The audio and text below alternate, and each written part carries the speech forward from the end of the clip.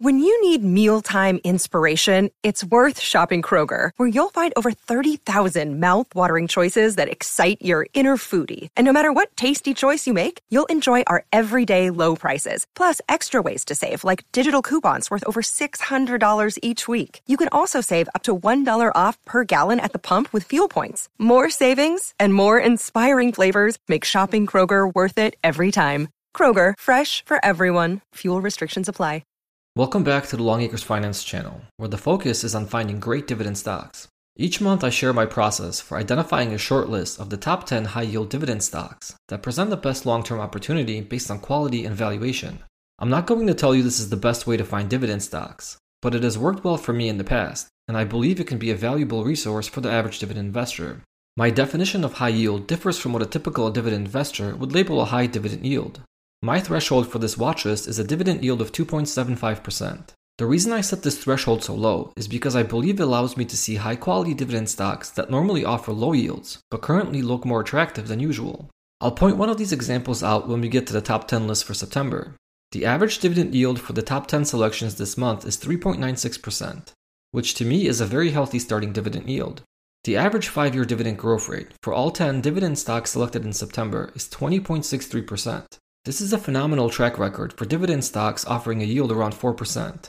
The goal for this watchlist is to have a healthy starting dividend yield, but not sacrifice too much in terms of dividend growth. My selections from the prior month did not perform too well in August. Pretty much after the Fed made their announcement last Friday, the entire market took a nosedive, and all of the early gains in the month were quickly erased. Instead of dwelling on yet another negative month this year, I focused on the opportunity this volatility presents. And that is a chance to dollar cost average into high quality companies that pay a growing dividend stream. In today's episode, I will start with the top 10 dividend stocks my screening process selected for the month of September. Then I'll talk about past performance, the buy and hold strategy, and how that is working out using this monthly watch list. And I'll wrap things up with a brief overview of the screening process I used to put this monthly list together. Let's get to it. First up this month we have Morgan Stanley, that moves ahead of T. Rowe Price Group that topped this list for 4 months running. Morgan Stanley currently offers a 3.67% dividend yield, and is trading about 39% below its fair value based on dividend yield theory. The payout ratio is nice and low at about 38%. Dividend growth has been excellent with a 5-year dividend growth rate of 24.57%. Morgan Stanley finished the month of August with a positive total return of 1.09%. It was amongst the better performing watchlist stocks last month. I am estimating a long-term annual return for the stock of about 14%. In a very close second place, we have T. Rowe Price Group with a 4.02% dividend yield. Dividend yield theory tells us the stock may be about 39% undervalued as compared to its trailing dividend yield.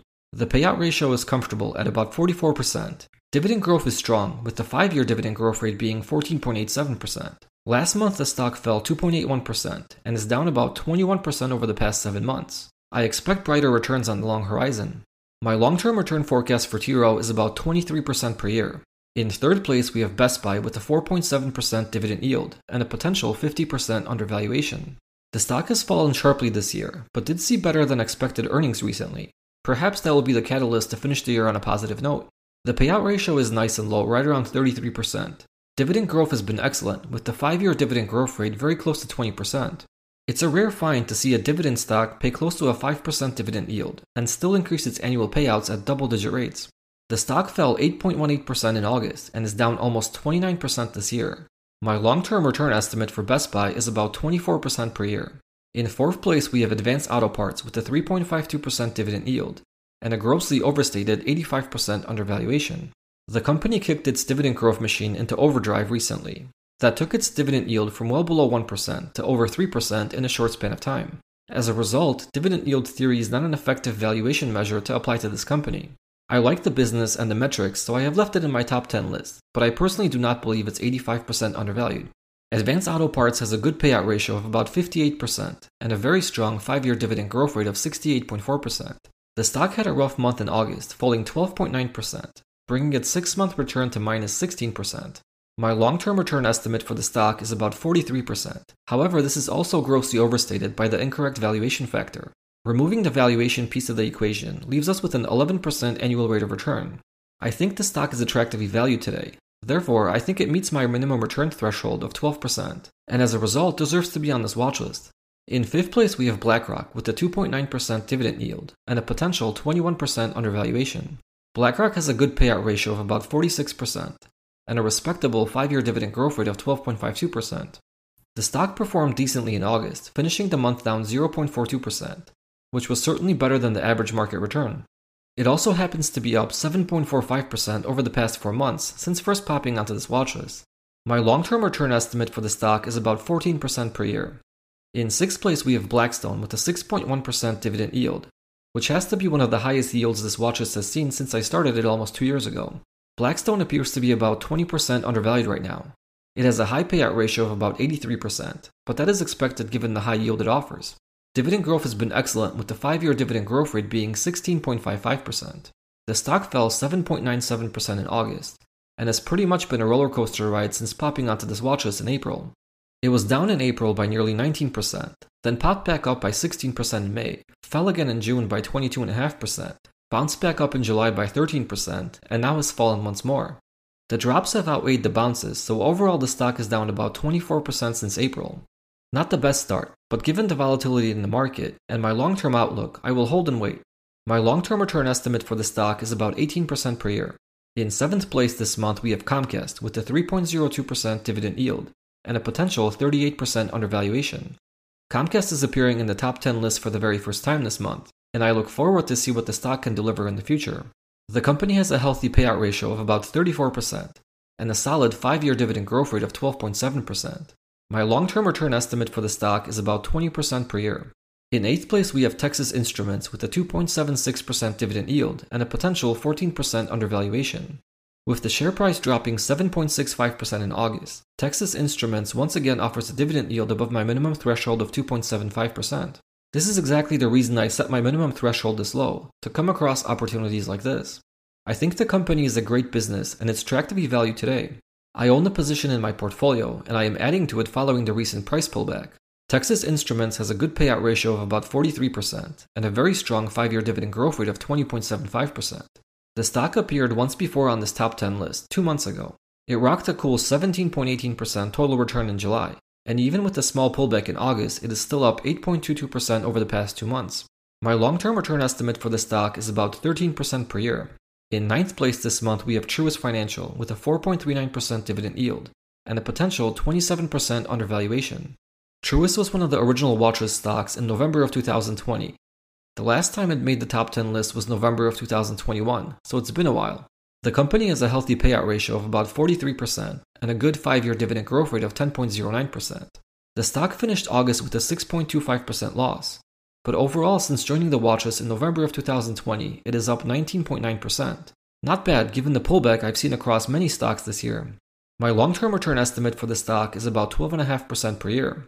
And the final and 10th stock this month is Intel with a 4.53% dividend yield and a potential 45% undervaluation.